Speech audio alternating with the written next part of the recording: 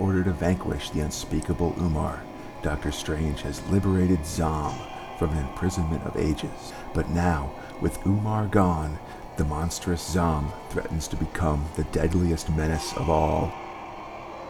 My name is Conrad, and welcome to the 5th episode of Stranger by the Dozen, a weekly podcast where we recap the adventures of Dr. Stephen Strange, master of the mystic arts, 12 issues at a time. This week, we'll continue an extended storyline that started with the evil wizard Kalu attacking Doctor Strange. This story will take us from Stonehenge through dimensions beyond reason. We'll also be reintroduced to a mostly forgotten character from our first episode. Before we get to the issues, let me recap where we are in the series. Stephen Strange was an arrogant and a rich surgeon until a car accident cost him the use of his hands. Seeking a cure, Strange found his way to the Temple of the Ancient One in Tibet. Eventually, Strange began studying magic under the Ancient One, and after a few years became a master of the mystic arts. Other characters include Strange's master, the Ancient One, Strange's Asian manservant Wong, and Clea, a beautiful, if oddly haired, woman from another dimension. Recurring villains include Baron Mordo, Strange's former co-pupil under the Ancient One and general evil wizard, and Dormammu, flame-headed master of the Dark Dimension, which is where Clea lives as well. Recently, Dormammu was seemingly destroyed during a showdown with the all-powerful god being Eternity. Baron Mordo was magically imprisoned by the Ancient One, and Clea was banished from reality to protect her from the wrath of Dormammu's sister Umar, who was about to kill the Ancient One during a magical showdown at Stonehenge, until Doctor Strange summoned the ultimate evil, Zom, to scare her off. That plan worked, but now our sorceress heroes have traded an Umar problem for a Zom problem, which takes us to today's issues. Also, before we start, if you want to read along with the podcast, all the issues in today's episode are available on the Marvel Unlimited app and are collected in Essential Doctor Strange Volume 1 and Marvel Masterworks Doctor Strange Volume 2. Also, all the comics in this issue have a story about Nick Fury, Agent of S.H.I.E.L.D., which I'll also be covering because they're fun. This is the last week of Nick Fury, though, so don't stress out. All you need to know about S.H.I.E.L.D. is that it's about spy stuff. It's the David Hasselhoff Nick Fury and not the Sam Jackson Nick Fury. And Nick and a female agent named Laura Brown are currently being held captive by the evil Hydra, including Supreme Hydra, the evil Nazi war criminal Baron Strucker, which takes us to our first issue, Strange Tales number 157 from July 1967. I'll try to go through the S.H.I.E.L.D. stories quickly this time. So, we're on Hydra Island, and Fury is trapped until he takes some invisibility pills and escapes. He starts wrecking shop up and down Hydra Island until he is confronted by Strucker. Baron Strucker has gone to the equipment closet and gotten his ultimate weapon, the Satan Claw, which is a red metal glove that makes him super strong, in just the hand I suppose, and is able to shoot fire and other things. Next issue, we'll see if this is the end of Nick Fury. It is the end of The Ancient One, produced by the Masters of Mythopia, spellbinding Stan Lee and magical Marie Severin, inking Herb Trimby, lettering Artie Simek. By their amulets shall ye know them. Zom attacks! So just to remind you how crazy looking Zom is, he's 20 feet tall, hairy like a Wookiee.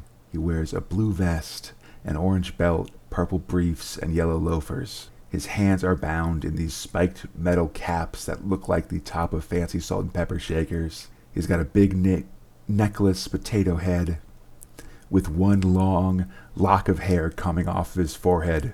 This will be important later. So to return to the story, Zom attacks. His attacks take the form of beams that resemble a musical staff, so 5 black lines. Doctor Strange is barely able to avoid being destroyed by these beams. The Ancient One is not so lucky, and is encased in one of the standing stones of Stonehenge. As the Ancient One becomes part of the stone, he warns/gives a hint to Strange, saying, "The Forelock," and passes his mystic power on to Doctor Strange. After some more fighting, Strange realizes that the Ancient One was referring to the hair growing out of Zom's forehead, and flies up and magically cuts off Zom's forelock. "Unhand the mystic top-knot, mortal," is the dialogue here. It's pretty great. So, as he does this, Zom tags Strange with one of his salt shakers, and the cloak of levitation burns. Also burning is the top of Zom's head, where the forelock once was. Zom is pissed, because now nothing can stop the coming of the Living Tribunal. But before the Living Tribunal actually arrives, Zom tries to finish off Strange, but is unsuccessful. Finally, the Living Tribunal comes. The Tribunal banishes Zom to parts unknown. He'll return in a few different forms over the coming years, especially during World War Hulk. And then we get our first look at the Living Tribunal. It is also 20 feet tall, a huge golden Ken doll with a big light in its chest. Its head floats above its body, and it has 3 faces, with a piece of cloth draped over the head. The right face is completely covered by the cloth, and the left face is half covered. The Living Tribunal explains that by severing the forelock, Strange has upset the cosmic balance, and now Earth must be destroyed. Which takes us to Strange Tales number 158 from July 1967. The final showdown with Hydra on S.H.I.E.L.D. After a bunch of fighting, Fury removes Strucker's Satan Claw with the belt lasso.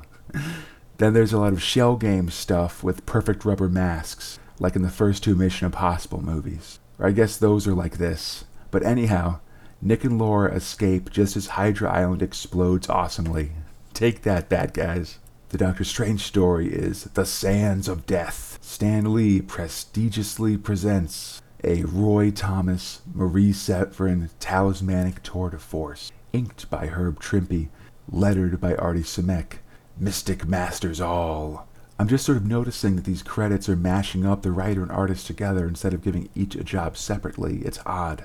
So the Cloak of Levitation has been destroyed, as has the Ancient One, and the Living Tribunal is talking quite a bit about destroying Earth. The story until this point is then recapped several times, though they usually leave out Kalu.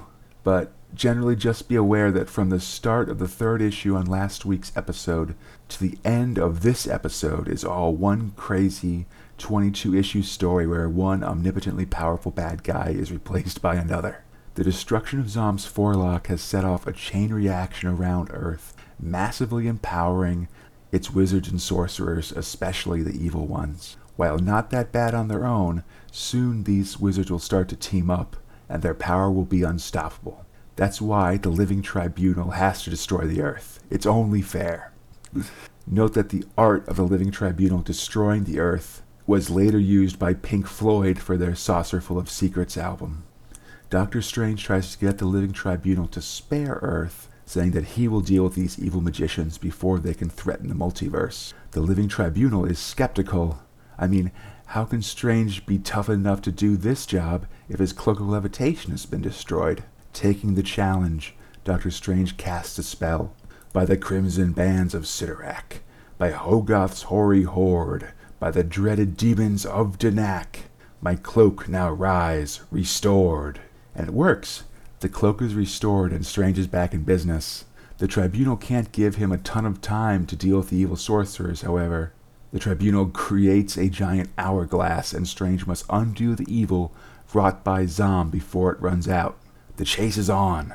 Oh, also at some point during or just after this confrontation, Strange astral projects to upstate New York to Uncanny X-Men number 33, where we see a flashback of the young Ancient One, I suppose just the one at that point, encountering a mystic gem that is a physical representation of the often mentioned Crimson Bands of Sidorak, which are now physically manifesting as the armbands that you'll see on the X-Men villain Juggernaut, which give him his powers. Note that it's the armbands that give Juggernaut his powers, not the helmet, which just blocks him from psychic attacks like those of his brother-in-law, Charles Xavier. It's complicated.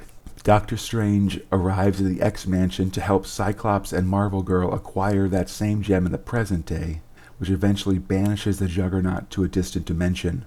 This guest appearance isn't big enough for its own full recap, but it's worth mentioning because we'll bump into a dimensionally banished Juggernaut not too long from now. So we go to Strange Tales number 159 from August 1967. Things are back to normal in S.H.I.E.L.D. as our heroes chill out after a job well done. Nick Fury visits his apartment, which is pretty awesome. It's got crazy modern art and some kind of Conan-based statuary. Eventually, he pulls a Wayne Campbell and goes to S.H.I.E.L.D. headquarters, and then walks into a room full of people trained to be in a James Bond movie. This leads to a fight with Captain America, who's also visiting the S.H.I.E.L.D. facility that day, and that means that both of the second stories in Strange Tales have featured a Captain America fight. Fury eventually loses when he's caught in the blast of one of his own exploding cigars. Also in this story, we meet Contessa Valentina Allegro de Fontaine, Italian Lady S.H.I.E.L.D. agent, and eventually Nick Fury paramour. The Doctor Strange story is The Evil That Men Do. The credits are a concert poster, 48th Smash issue. The math checks out, I checked. Stan Lee Productions proudly present a Roy Thomas, Marie Severin all-star, amulet-studded artistic achievement in collaboration with Herb Trimpe inker, Al Kuzrak letterer, Irving Forbush popcorn popper. Doctor Strange returns to Greenwich Village and the crater that once held the Sanctum Sanctorum. It turns out that Wong survived the building's destruction, and he fills Strange in on the events. Strange manages to undo the spell that has destroyed the building, and he then uses the reconstructed gleaming crystal of Agamotto, his magic globe, to check out how the magical apocalypse is going. It's going bad. We see people all over the world getting magic powers and running amok. There are a bunch of newspapers with magic-based headlines, including a Spanish one saying, "La leche es verde, que pasa? The milk is green, what's up?" And a Swedish one saying, "Gamla Gubi fluga over Kornhust, Fargahar? Old man flies over Kronhust." How? I think I'm not as good at Swedish as I am with Spanish. We see one of these new magic practitioners has just stolen a bunch of art. He's wearing a monocle and enjoying the art when a Middle Eastern stereotype with a red turban walks into his mansion. The turban guy mind controls the monocle guy and forces him to join a brotherhood of evil magicians, performing a dark ritual to purge all the good out of the monocle guy. The turban guy bears the mark of his master, and it's an M, just FYI. Strange catches the trail of the turban guy just as he and his cabal of brainwashed, gray robe-clad wizards, there's like 20 or 30 of them, summon their master into being. Doctor Strange tries to stop them, but it's too late. The master has been summoned. And who could that master be? We know it's a powerful sorcerer, and that his name starts with M. Who could it be? Yeah, it's Mordo. All right, Mordo's back. Which takes us to Strange Tales number 160 from September 1967. S.H.I.E.L.D. is getting crazy this issue after being introduced to the one seemingly non-stereotypical Asian character in Marvel Comics, smooth FBI man Jimmy Woo. We hear a story that's essentially Captain America and Nick Fury reminiscing about the big northeastern blackout of 1965 when they thwarted alien space invaders teleporting into the base of the Statue of Liberty. Or, if not aliens, then at least science-fictionally equipped humans. The issue ends with both heroes seemingly falling to their deaths, with Fury being thrown from the torch of Lady Liberty, and Captain America using an alien grav belt to go to the Fantastic Four to get help, but the belt malfunctioning. I told you it was crazy. If this planet you would save. Stan Lee, that seer of seers, presents a Raymond Marie Severin saga of sorcery, surprise, and spellbinding suspense. Inked by Herb Trimpe, lettered by Al Kuzrak, robes by Forbrush of Transylvania Limited. And they're working overtime because this is a very robe-heavy issue. The first half of the issue is basically the sunglasses fight from They Live.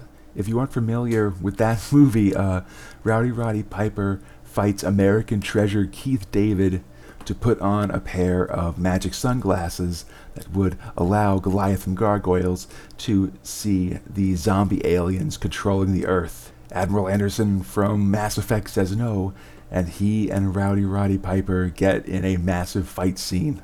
The first half of this comic is basically the same, with Doctor Strange as Rowdy Roddy Piper and Baron Mordo as Childs from The Thing. And I guess the Living Tribunal's End of the World Hourglass as the Sunglasses. But eventually Strange is able to explain the situation and actually pulls the Zom energy, giving the wizards extra power, from one of Mordo's robed goons and throws it into Mordo, powering him up. The two team up, and apparently the plan is to suck all the Zom energy out of the robed sorcerers and then channel it into Mordo, and then Strange and Mordo will go to the Living Tribunal to turn the energy in. It's not super clear what the step 2 of this 3-part plan is. Step 1 is definitely to channel a ton of mystical energy into Mordo, and step 3 is profit. I mean, the world is destroyed. One of those two. Anyway, you'll be shocked to learn that once he's given a ton of extra magical energy, Mordo turns on Doctor Strange and tries, seemingly successfully, to kill him. Curse you, Mordo, for your sudden but inevitable betrayal. A lot of references in this issue, actually.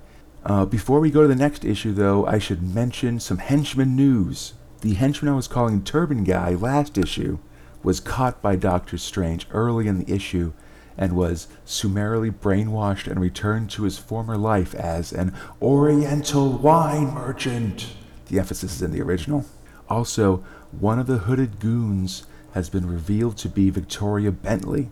You'll remember her as the lady who saved Doctor Strange when he was trapped by candles way back in our first episode in Strange Tales number 114 in 1963.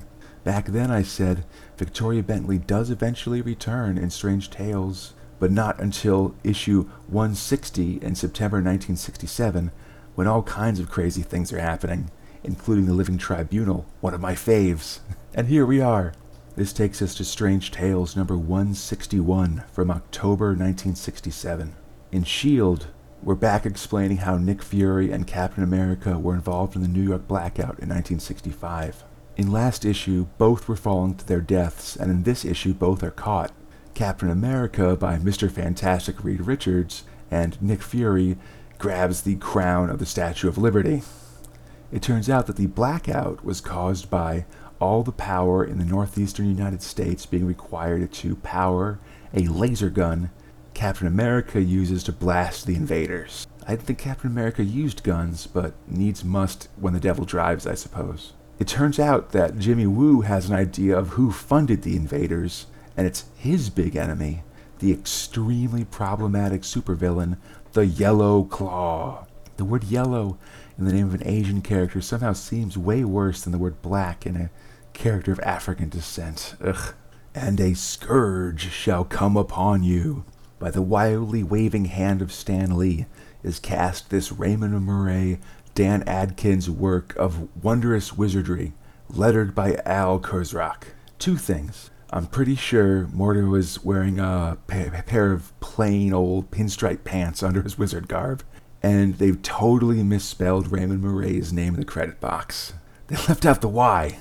Also, Maurice Severin is off the book, and Dan Adkins is our artist for the rest of this episode. So Baron Mordo is super powerful, as all the magical Zom energy is now flowing through him. He banishes Doctor Strange to another dimension.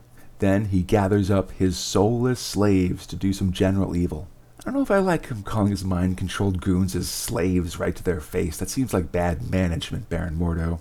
Anyhow, Strange spends a lot of this episode doing what he does best in this whole storyline, which is falling aimlessly through an endless void of trippy backgrounds. Meanwhile, one of Mordo's slaves, our old friend Victoria Bentley, has remembered the events of Strange Tales number 114. This seems to cause some kind of Mordo failsafe, and Bentley is sent to the same crazy dimension as Strange, where she's menaced by a giant purple ant until Doctor Strange can save her. They wonder how they both ended up in the same one of seemingly endless infinite dimensions, and the answer comes in the form of Nebulos, Lord of the Planets Perilous, who claims to have brought them both there for reasons we'll see next week. Also, just so you know, Nebulous looks like if you had a big green candle in the shape of like a Buddha, and then melted the exterior of that candle pretty aggressively. So let's move to Strange Tales number 162 from November 1967. In S.H.I.E.L.D., we spent a ton of time checking out Nick Fury's new Ferrari, with a level of detail and preciseness of technical specs that make me assume that this was either paid for by Ferrari or Jim Steranko has just bought a Ferrari in 1967 and is very excited about it. Anyhow, S.H.I.E.L.D. uses its almost certainly unconstitutional ESP division to find the Yellow Claw using Jimmy Woo's brain.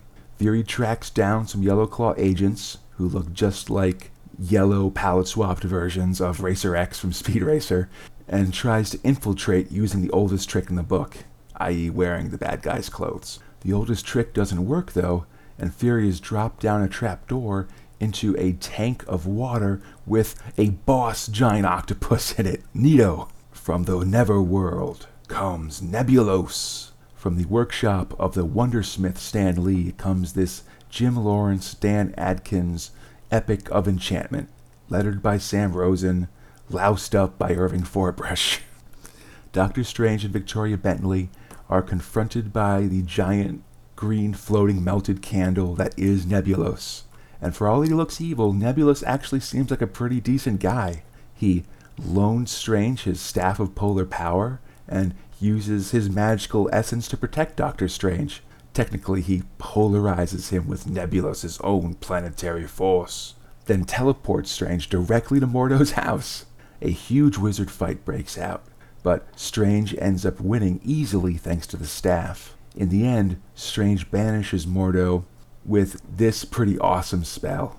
By the Seraphim's dread shadow, by Munipor's moonlit veil, get thee hence, foul spawn of evil, far beyond the cosmic pale. And Mordo is gone. Maybe forever? Nah. But with Mordo beaten, that means the Zom energy is banished, and Earth is saved, right?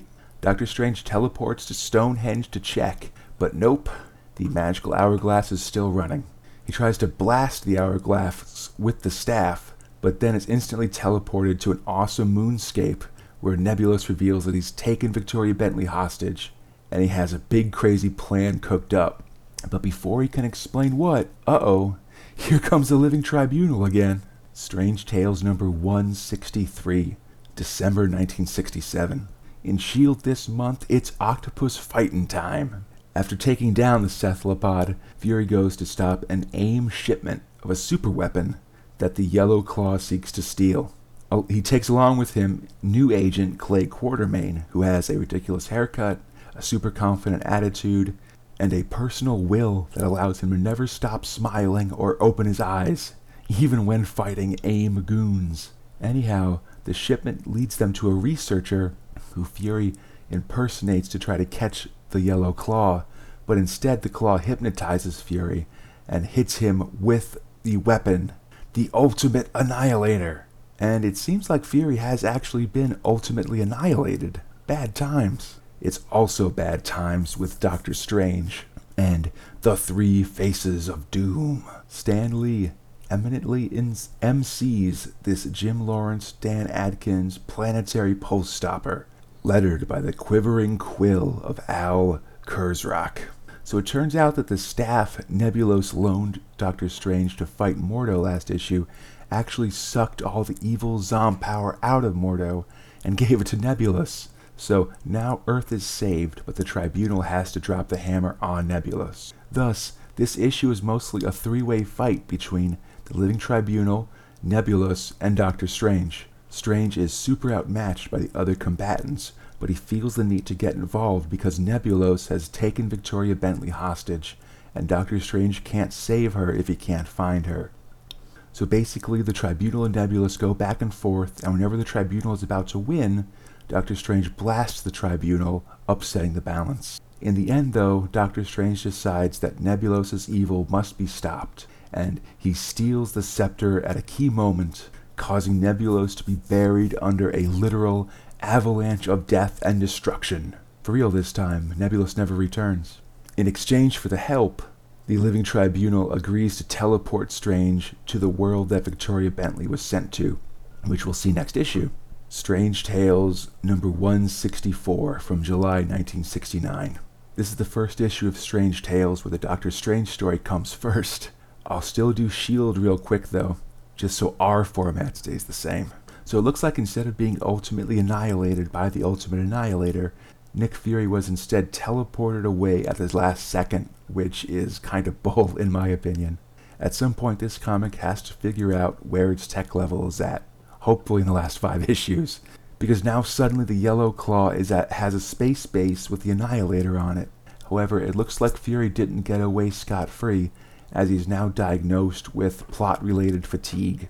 So he'll be perfectly fine until a plot-relevant moment, like another showdown with the Yellow Claw, where he ends up passing out and waking up tied to a bed, his body positioned in between the Ultimate Annihilator and the city of New York. How embarrassing.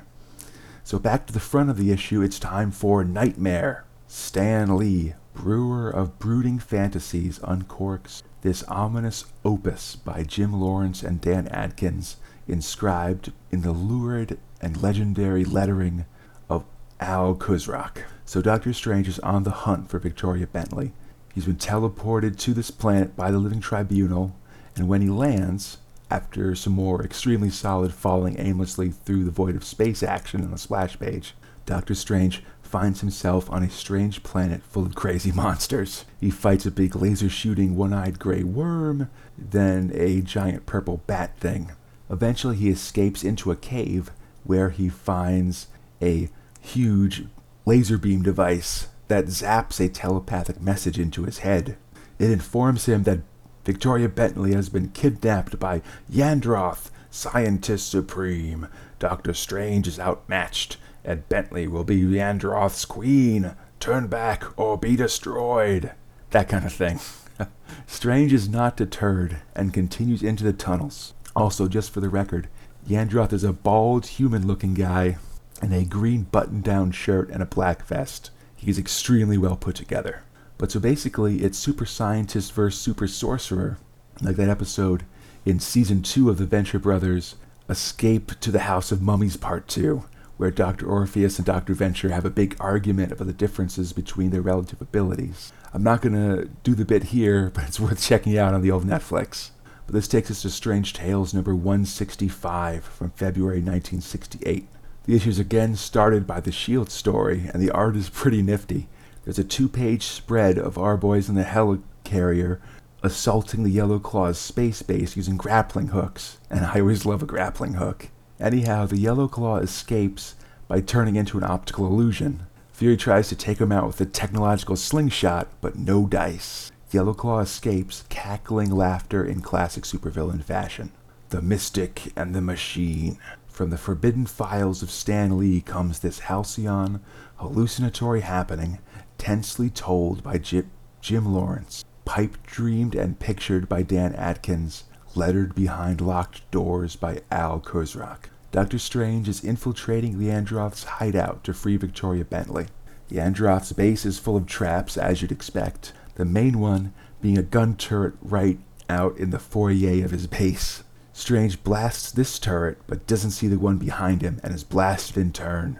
Yandroth heads down to inspect Strange's dead body, but luckily Dr. Strange was prepared for this and astral projected right before the beam impacted him, so he's unhurt, because when he astral projects, the body he leaves behind is immune from all damage. This leads to a showdown where Strange destroys Yandroth's Q-Blaster. Yandroth always calls it that specifically because Yandroth's powers include being always on brand and disarming him. But Yandroth remembers the ultimate weapon in the universe, the swift punch to the jaw, and he escapes. This leads to more conventional fighting with punches and headbutts as both Yandroth and Strange duke it out.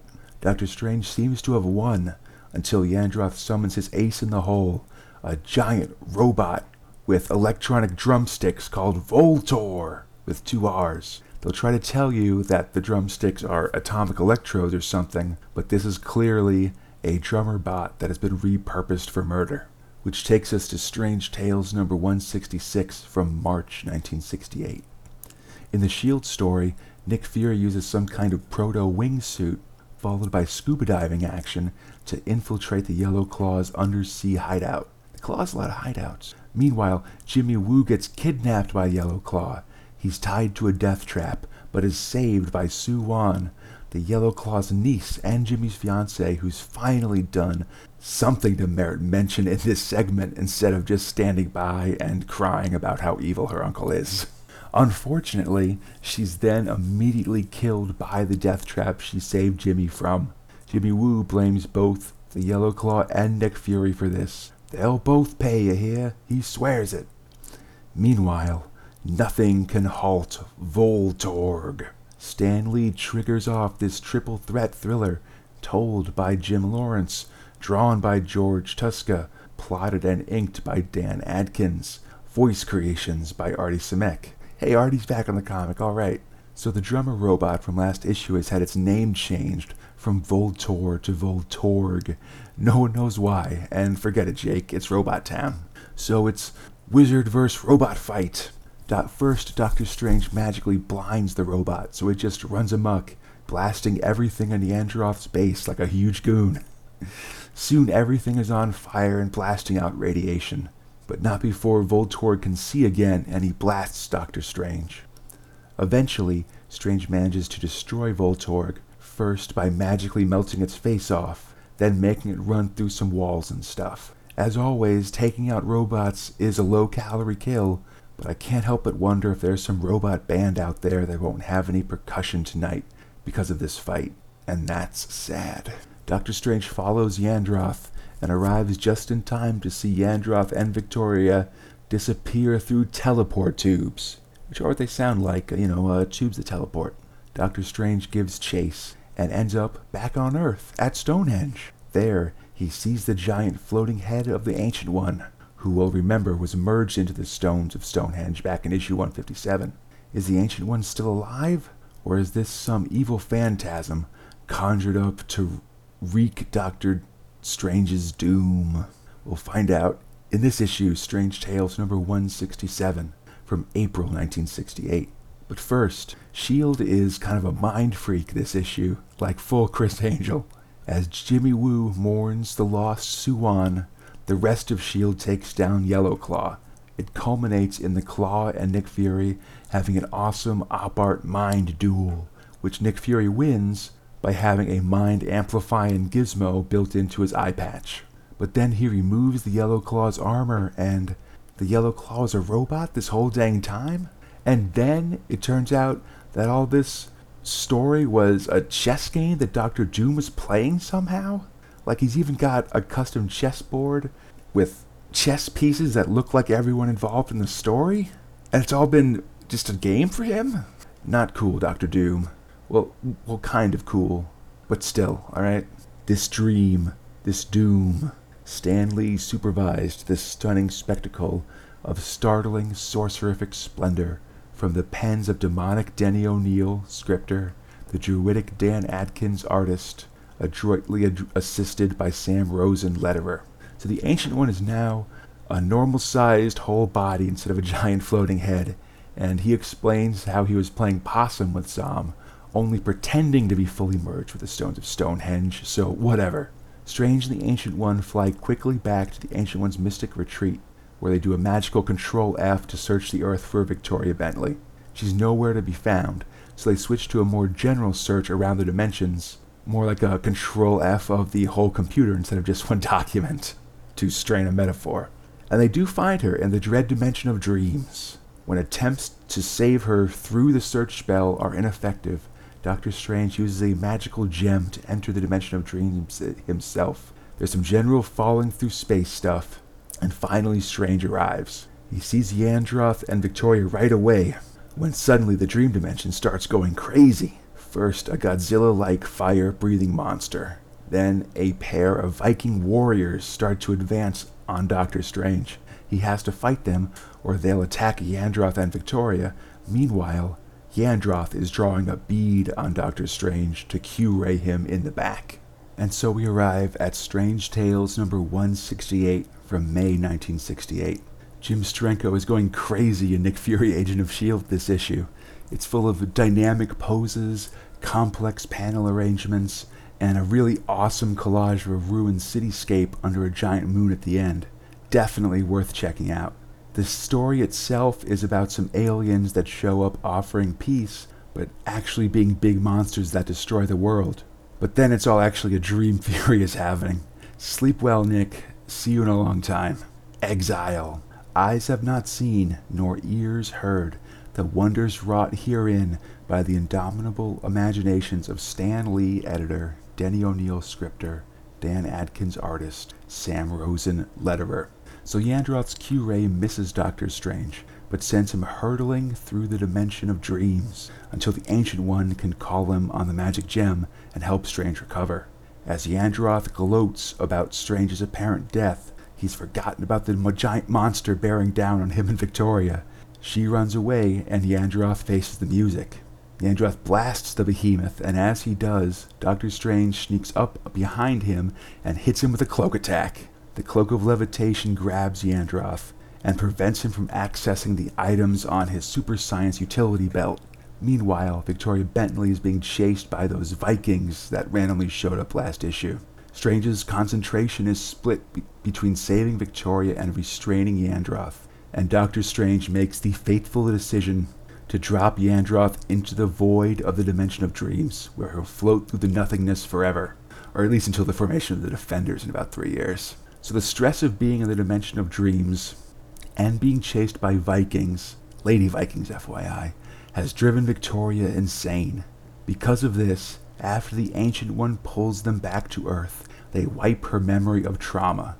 And with that one final brainwashing, we're done with this massive adventure. It started in Strange Tales number 147 in August 1966, and here we are 21 issues later, totally the better for it.